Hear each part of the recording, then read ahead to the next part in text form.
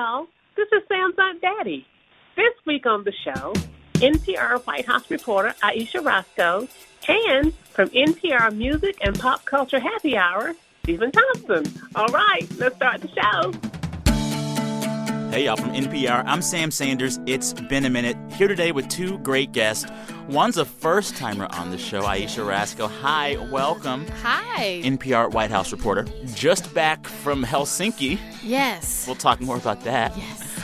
Also, show veteran Stephen Thompson, editor and reviewer at NPR Music, Renaissance man all about town. Freshly back from getting a corkscrew from my colleague's desk. And the corkscrew is because of a little thing called Rosé Wave. You'll talk more about it. But before that, I must say, for the first time ever on the show, I let someone else pick the song to kick the show off. Yes. I said, Stephen, you pick the song this week. And he did. I would have been so much more nervous if I'd known I was the first. Let's hear a bit of it first.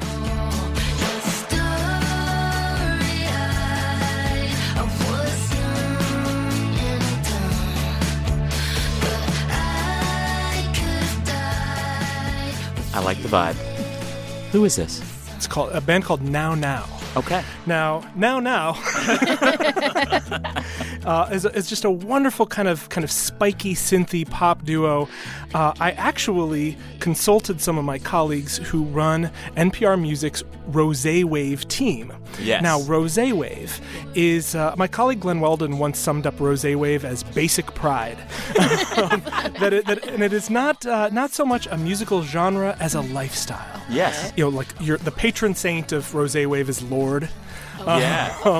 Which Just like music for summertime, Music for long nights. Music for summertime, music for long nights, but also music that can get you up in your feelings. Yeah. The reason I brought Now Now instead of somebody like Lorde or Casey Musgraves is a lot of people haven't heard Now Now. Yeah. And NPR Music is also about discovery, and we want people to find the bands that we love and are passionate about. And so this song is called... This is it. Yeah, and this song is taking called me there. SGL. It's relaxing. Yeah. It's giving me some beach vibes.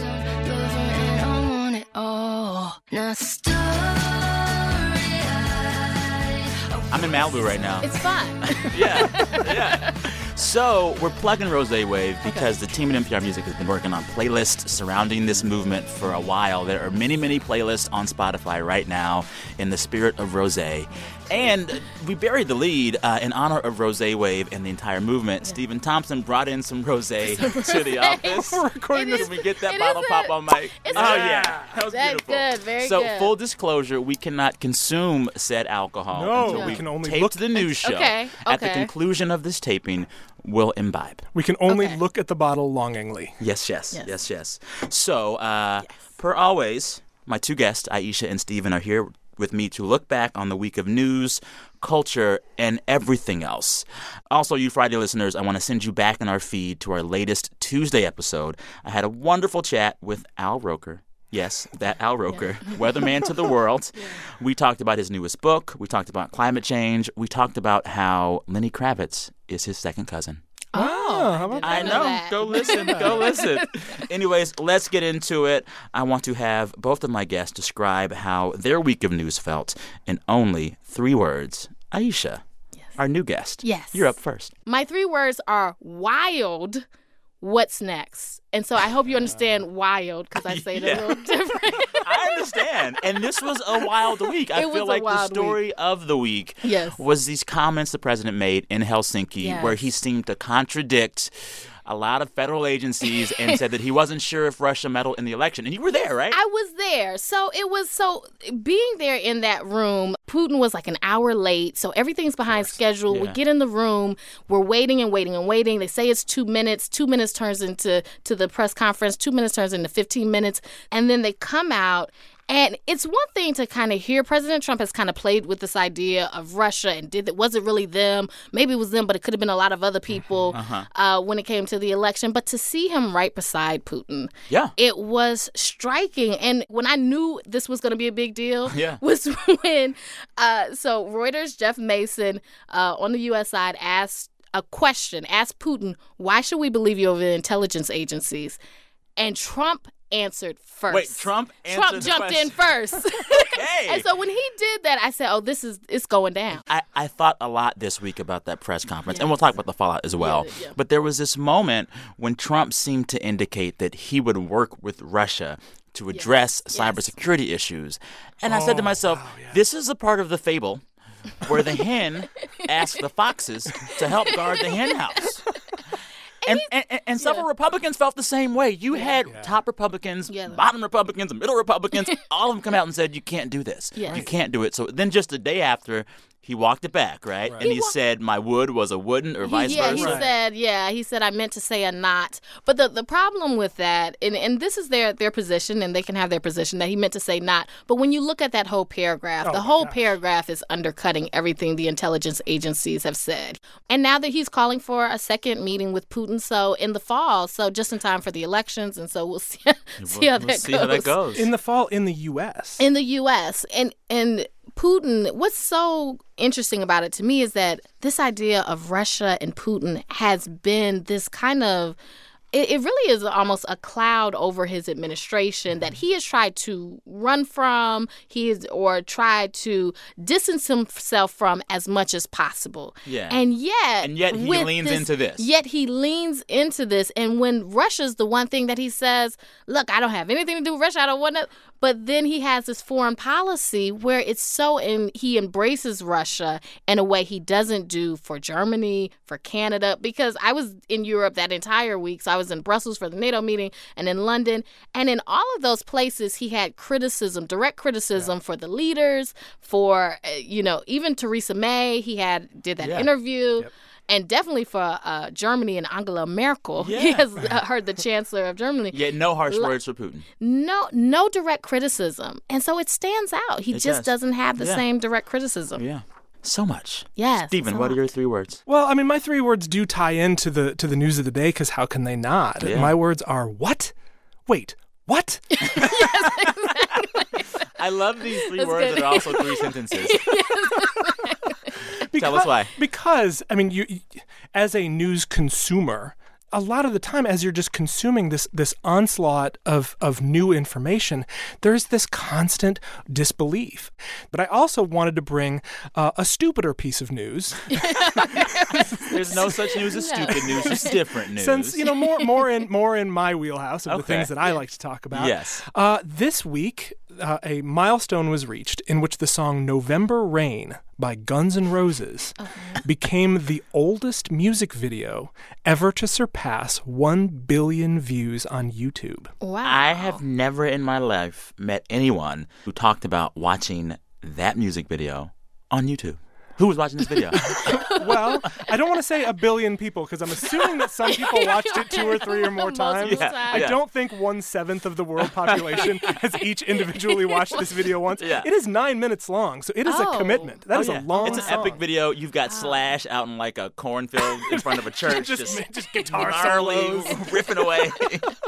But it speaks to a number of different things. First of all, why Guns N' Roses and not other bands? Yes. Why November Rain and not other songs? Yeah. It turns out that Guns N' Roses has a massive following in Central and South America. Really? And that Guns N' Roses, in the course of their touring, now they've toured all over the place in the last couple years, this big kind of reunion show. Are they still good live?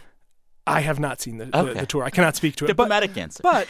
But this tour has so far grossed $480 million. Who knew? So Guns N' Roses still an ongoing concern for so much so that they're breaking records on YouTube. And it's also interesting. It speaks to from a larger kind of music fan standpoint, those YouTube metrics are really interesting. I had somebody from YouTube send me over a list of all the videos. I hold in my hand a list of the 113 videos that have topped 1 billion views on YouTube.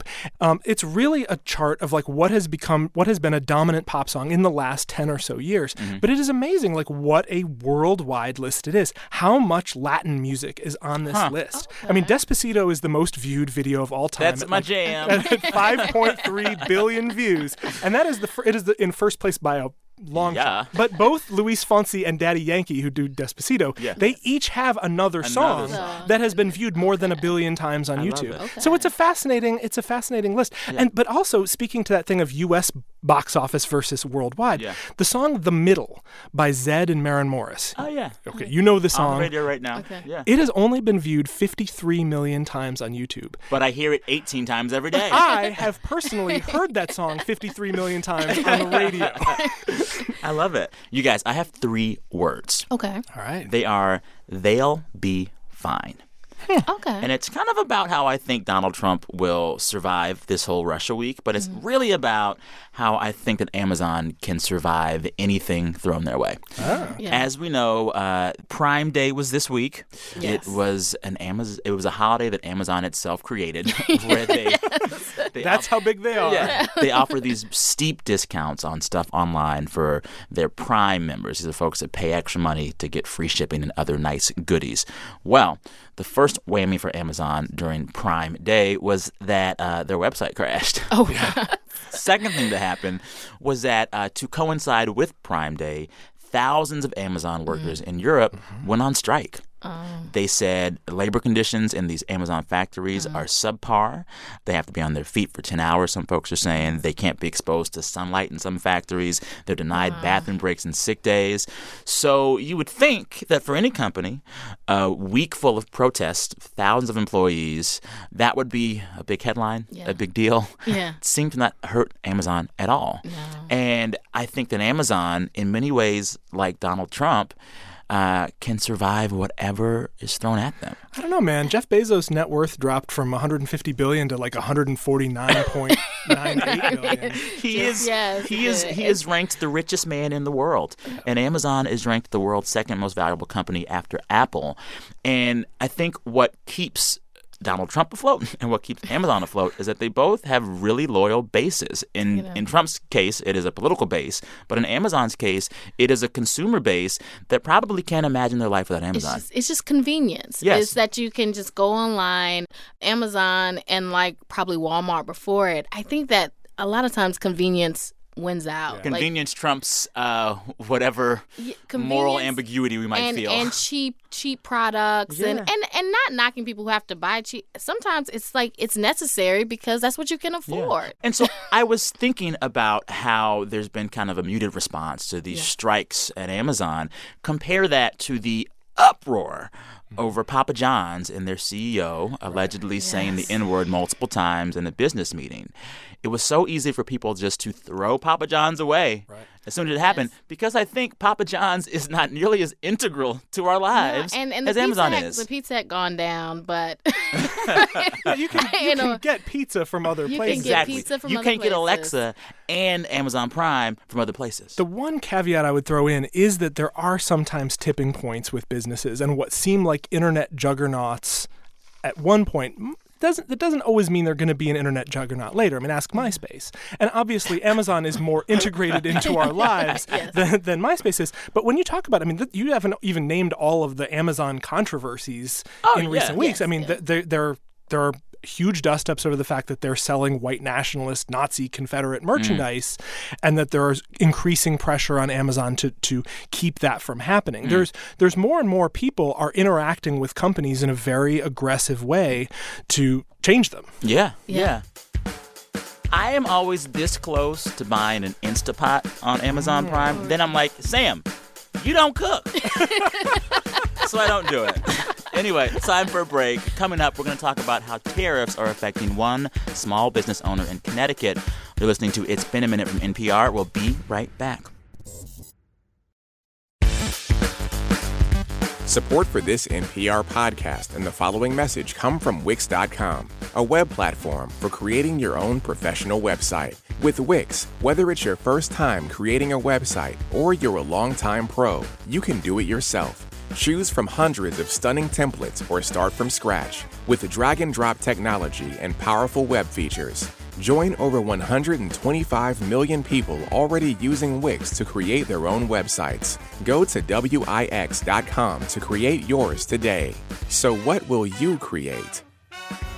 There's a new way to hear Morning Edition, All Things Considered, and all your favorite programs. Just ask your smart device to play NPR. Listen to your local station anytime, like this. Hey, smart device, play NPR.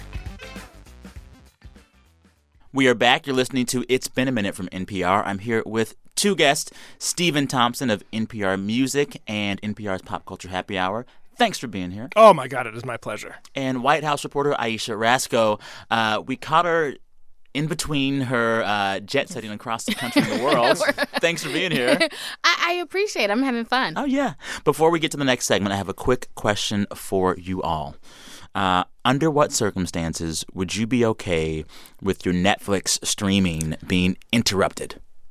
Never. I Never. have small children who rely on Netflix. Okay, so never for you. What about you, Stephen? I'm just mentally taking up arms at the thought. Well, there might be a chance that some things that resemble like an Amber Alert could show up in your Netflix. Sure. Oh, okay. So there's a bill proposed in the U.S. Senate that would allow emergency alerts through streaming services. Oh, that's interesting. The bill is called the Reliable Emergency Alert Distribution Improvement Act of 2018, READY. And basically, the bill itself came about after that snafu in Hawaii when they accidentally told all people in Hawaii that there was a ballistic missile coming for them. So the bill wants to fix errors like that, but also allow those kind of alert messages to be seen in more places, like Netflix. Okay, but here's the thing. If I'm sitting there watching Netflix, Yeah. I probably didn't know that a ballistic missile wasn't coming. For me, it might be Hulu and Brooklyn Nine-Nine. I'm like on my 47th straight episode of Brooklyn Nine-Nine. I don't know if that would be more annoying than the Netflix thing where they're like, "Are you still watching?" Are you still watching? Of course I am.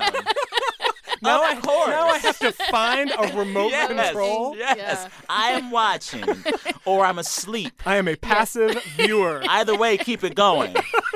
All right, now it's time for a segment that we call Long Distance, where we call someone up somewhere in the world and talk to them about the news. If you want that to be you, just email me at samsanders@npr.org. We might give you a call. Tell us why we should call you. This week, we're calling someone to check in on the latest with this brewing trade war between the U.S. and China, and also Canada and Mexico, and the EU, too. The U.S. put tariffs on steel and aluminum imports coming from these countries. They've thrown tariffs back on America as well. We called up today someone who is personally feeling the effects of all of this. Her name is Mary Fitzgerald. She's from Mystic, Connecticut. She owns a small business there, and her business uses a bunch of imported metal. Mary, you there? I am. Hi, how are you? Very well, and yourself? I'm good. You're on the phone with me and two friends, Ayesha and Steven. Say hi, guys. Hello. Hello. Hello there. So I want to talk business with you and your business. What kind of business do you have out there in Connecticut? I own and run a company called Acme Wire Products in Mystic, Connecticut. Uh-huh. We are a manufacturer of custom-engineered metal products. Okay. We're a small family-owned business, and as I mentioned, we have our factory in Connecticut. What's a thing that we all own that we could perhaps, I guess, visualize one of your parts in? Well, we make racks for commercial dishwashing equipment. Oh, so my dishwasher rack. So it would be like your dishwasher rack, but for a more industrial application. Okay. So my favorite restaurant probably uses some of your racks. Yes, and they probably have other components there that we've made also. So the big industrial mixers that mix up, potatoes and soups and things like that. We would make the stainless steel guards that go on that equipment. So you're a big part of my life without me even knowing it. So because the things that you make and your company makes have a lot of metal in them, you are feeling the effects of the Trump White House's new tariffs on imported metals. Is that correct? Yes, we are. Huh. And so how has that changed how you are doing business? Well, we are purchasing more material domestically right now because of the tariffs on Canada. Mm-hmm. Our new domestic material supplier is farther away from our factory, so there's an added freight expense to use this source. But prior to April, the price of steel has increased almost 26%. Oh, my goodness. And we've been seeing material price increases really back towards the fourth quarter of 2017. What are your buyers saying? Have they been talking about this with you? Have they been saying, hey, you upped your prices, what's up? What are they saying to you? Well, we've got the gamut. Okay. Some of them are saying, well, we can't accept a price increase. And I say, well, I can't make it at the price that I was selling it to you, earlier this year. And if you can't, accommodate this increase, we're going to have to look at some other relationship. So you're losing money. That's the net effect. But it is true that you are using more American metal in light of these tariffs, right? And it seems as if that is what the Trump White House wanted. That's correct. Okay. But you say that's not helping. Why do you think that? Well, because some of the U.S. steel is more expensive. Yeah. And they are also raising their prices as well. Right. And there's also a supply issue, that there's not enough domestic steel produced to satisfy the need of the U.S. fabricators.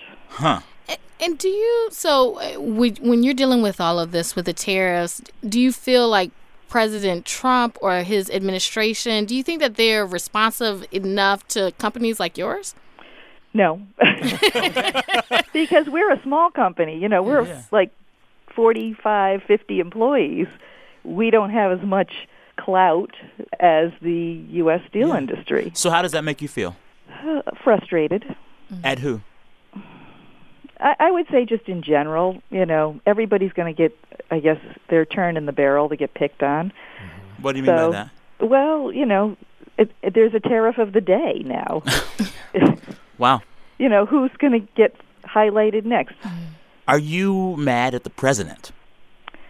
I wouldn't say mad. I would just say frustrated at the overall environment. Is there a point where this isn't sustainable for you? Is there a point where you feel like if these tariffs remain in place, they will do real tangible damage to your business? Well, I think that they will, and it's kind of like a rising tide. As either material costs or labor costs or other costs of doing business increase, those get passed along in the form of higher costs for everyone. Yeah. Mary, when you're not working so hard, what are you going to do for fun this weekend? Oh, I'm going to go to the beach tomorrow. Love it. I'm going to put the vacuum cleaner to the side and go to the beach. Sounds like... Well, soak up some sun for me. Yeah. Sure. Yeah. Mary, I thank you for your time and for this call today, and I hope you have a wonderful, wonderful beach weekend. Thank you very much. All right. Take care. You too. Bye-bye. Bye-bye. Many thanks to Mary Fitzgerald in Mystic, Connecticut. Listeners, want to hear from you for this segment. If you want to talk to us about the news, just send me a note, samsanders@npr.org, samsanders@npr.org. All right, time for a quick break. When we come back, my favorite game, Who Said That? BRB. You're laughing because you know it's good, Stephen. I know I'll lose. I can feel it. It's okay. It's okay.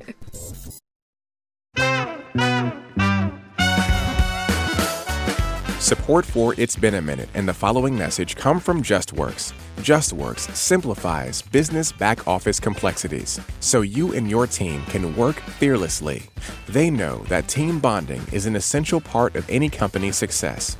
That's why they're offering all listeners a free deck of cards for camaraderie, complete with 42 ideas to bring some joy and laughter to the workplace. Go to justworks.com/justbond to get your deck today and let the good times roll. Hey, it's Guy Raz here, host of the TED Radio Hour. And on our latest episode, we're exploring the causes and consequences of hatred, what makes it such a powerful force, and why some people feel its pull more deeply. Take a listen to the TED Radio Hour on NPR One or wherever you get your podcasts. You're listening to It's Been a Minute from NPR, the show where we catch up on the week that was. I'm Sam Sanders here with two guests, Ayesha Rascoe, White House reporter for NPR, and Stephen Thompson, wearer of many hats at NPR, an always guest on Pop Culture Happy Hour, and a writer, reviewer, and man about town at NPR Music. Thank you for being here, both of you. Oh, my pleasure. Thank you. You guys, it's time for my favorite game. Who said that? Oh, Portia. Aisha said that. I love that you got it. Of course. This is one of the most iconic scenes from the most iconic Housewives. Exactly. Atlanta. I love that. Yeah. That's my favorite. And it applies so much. Who said that? Who said that? Then you're going to love this game. You did, Portia. You did. My favorite is the gif of Candy being like, the lies, the lies. Anyways, I digress. So the game is really simple. Steven's played before. Aisha, it's your first time. You'll do fine. Okay. I promise. I share a quote from the week. You guys have to guess either who said that or the story or topic it's about. Okay. Just get close. You made it easier. I had to make it. We had a brainstorming meeting the other week where we all were like, the who said that's too hard. Getting a lot of 0-0 ties. Yes. Okay. So we have lowered our standards for you all. Obviously. Yeah. Of course, the winner gets absolutely nothing. Nice. Okay. All right. Ready for the first quote? Mm-hmm. We don't have a buzzer. Just say it. Just say it. Okay. First quote is, when I heard it, it made me move. It made me want to dance to a point where I have to make a video to this. Who said that? Drake? Close. A video about a dance. Who made the video? Shiggy? Yes! Shiggy. There you go. You got it.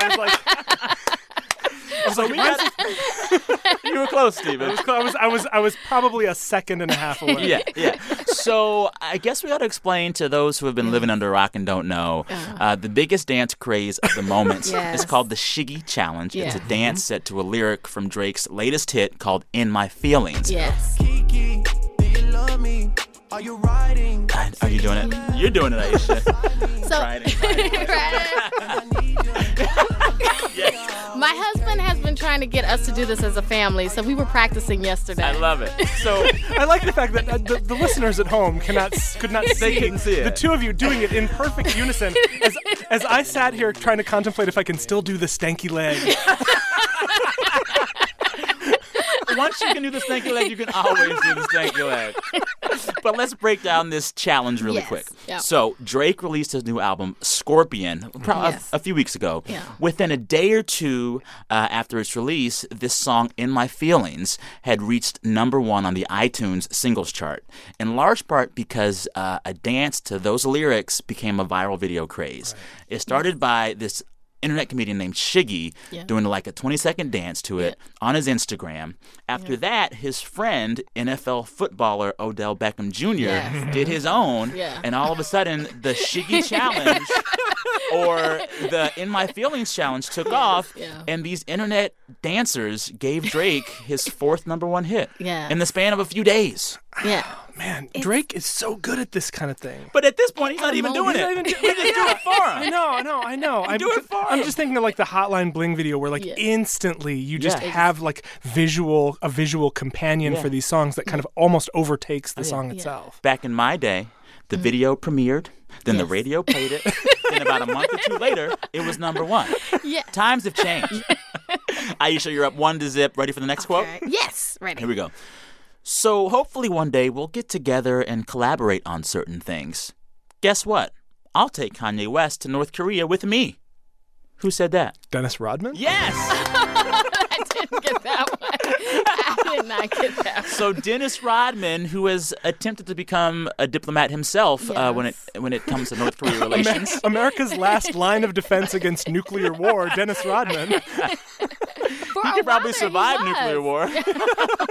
He's like, after the nuclear apocalypse, it'll be cockroaches, Cher, and Dennis Rodman. That's right. I digress. So Dennis Rodman had an interview with Us Weekly this week, and he was talking about his famous goodwill trips to North Korea. And in the interview, he said that he might invite sometime Trump supporter Kanye West. Yeah. You know what? It's crazy, but it's not. You know what? Go for it. Yeah, it's crazy, but it's not. They could solve the whole thing. They could get over there and just it would all be fixed. My mantra is whatever helps. Yes. Final quote. This one is actually we haven't had a tiebreaker in a while. Oh my goodness. This one's kind of hard. So if you just get close in the arena, get a key word, we're gonna give it to you. Okay. Quote. I feel like people have a way to come up with obscure sexual meanings for just about any emoji, so I'd be interested to see if this one has any. Who said that? What's it about? Just get close. Oh. Okay.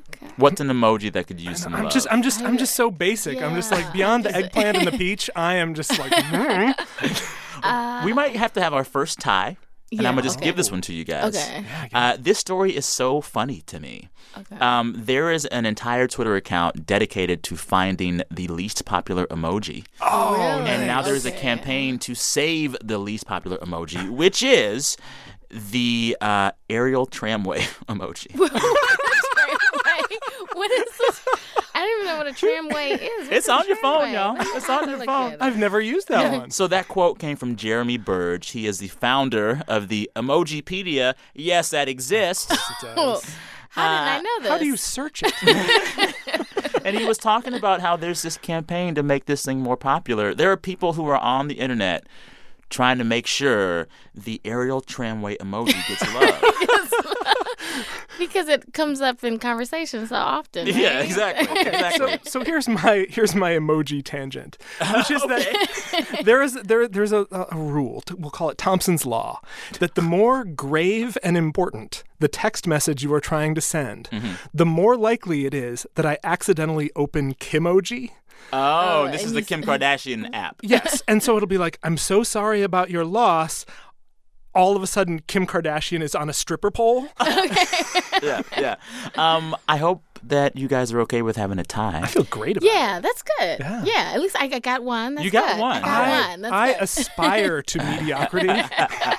Nice. Can I invite you guys back for a rematch at some point? Yes, That's definitely. what we'll do. That's what we'll do. Definitely. Yes.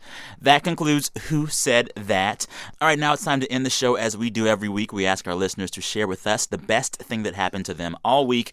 We encourage folks to brag. Let's take a listen. Hi, Sam. This is Sarah. And this is Rachel. And the best part about our week is that after 15 hours in a U-Haul from Michigan, we finally made it to New York. We can now say we're New Yorkers because we live here. Hope you're having a good week. Bye. Bye. Hi, Sam. This is Christina in Sydney, Australia. The best thing that happened to me this week was handing in 86 pages to complete my master's degree, finally. My little niece was born on my parents' 40th wedding anniversary. My son turned 2. Can you say hi, Sam? Hi, Sam. The best thing that happened to me all week is actually happening right now. My boyfriend is downstairs making breakfast, and it includes bacon. Hi Sam, this is Alex Wahid calling from SMK Gandhis in Kelantan, Malaysia, where I am an English teacher. The best thing that happened to me this week is some of my students surprised me with a professionally drawn portrait of myself for my birthday. Hi Sam, my name is Emily, and the best thing that's happened to me this week is I've realized I've finally reached that stage of adulthood where I'm making friends that aren't somehow picked for me by any circumstance. Not school or work or anything else, and it feels like an accomplishment. Hi Sam, this is Matt from the Bronx, and the best thing that happened to me this week was that I finished setting up the furniture in my very own apartment. Now, this may seem trivial, but I'm a veteran of the war in Afghanistan, and I've spent the last few years battling PTSD and depression, and was unable to support myself for most of that time, so this is a big deal. Thanks. Thanks so much. Your show is dope. Hope you're having a great week. Bye. Gets a little misty up in here. Yeah, that was really sweet. Many thanks to all the voices you heard there. All the voices. Sarah and Rachel, Christina, Marissa, Tim, Lisa, Alex, Emily, and Matt. It's nice to celebrate the small wins. Yeah. And I appreciate all of those folks. We listen to all these that come in, and we want you to share yours with us as well. You can send me the best part of your week in any week at samsanders@npr.org. samsanders@npr.org. Thanks to two of the best parts of my week, my guests. Aisha Rascoe, White House reporter for NPR, Stephen Thompson of NPR's Pop Culture Happy Hour and NPR Music. I'm so happy that y'all were here. We're going to go out on some rosé wave. And at this point, we can pour the drink. Oh, my God. Okay. I want to hear that pour on the mic. The bottle has been sitting here tantalizingly open this entire taping. That's how I like my wine, room temp. Yeah. Oh, that's beautiful. I do a generous pour. Yeah, you do. That's a lot. Yeah, I can't drink all that. I still got some work to do today. This might take a minute. You are pouring, bro. a lot. You are pouring. This is a lot. Cheers, cheers, cheers. To being able to laugh at ourselves in spite of the news. Yeah, exactly. Many thanks to this song, SGL by Now Now, part of the hashtag RoséWay movement brought to you by NPR Music. This week, the show was produced by Brent Bachman and Anjali Sastry with help from Kumari Devarajan. Steve Nelson is our boss, our director of programming. And our editor, our new full-time editor, is Jordana Hochman. We're so glad you're here. Before we had Jordana, a motley crew, a village of editors stepped in to help get this show started and off the ground. And one of our go-to editors, who was just the best, is Jeff Rogers, who helped us out so much. Jeff, we appreciate you. And our big boss is NPR's VP of Programming, Anya Grundmann. All right, listeners, refresh your feed Tuesday morning for a chat I had with Uzo Aduba. She plays Crazy Eyes on Netflix's Orange is the New Black. They got a new season coming out next week. We talk about how before she got that role, she told me that she was just about to give up TV acting, or trying to do TV acting for good. Check for it on Tuesday. Until then, thanks for listening. I'm Sam Sanders. Talk soon.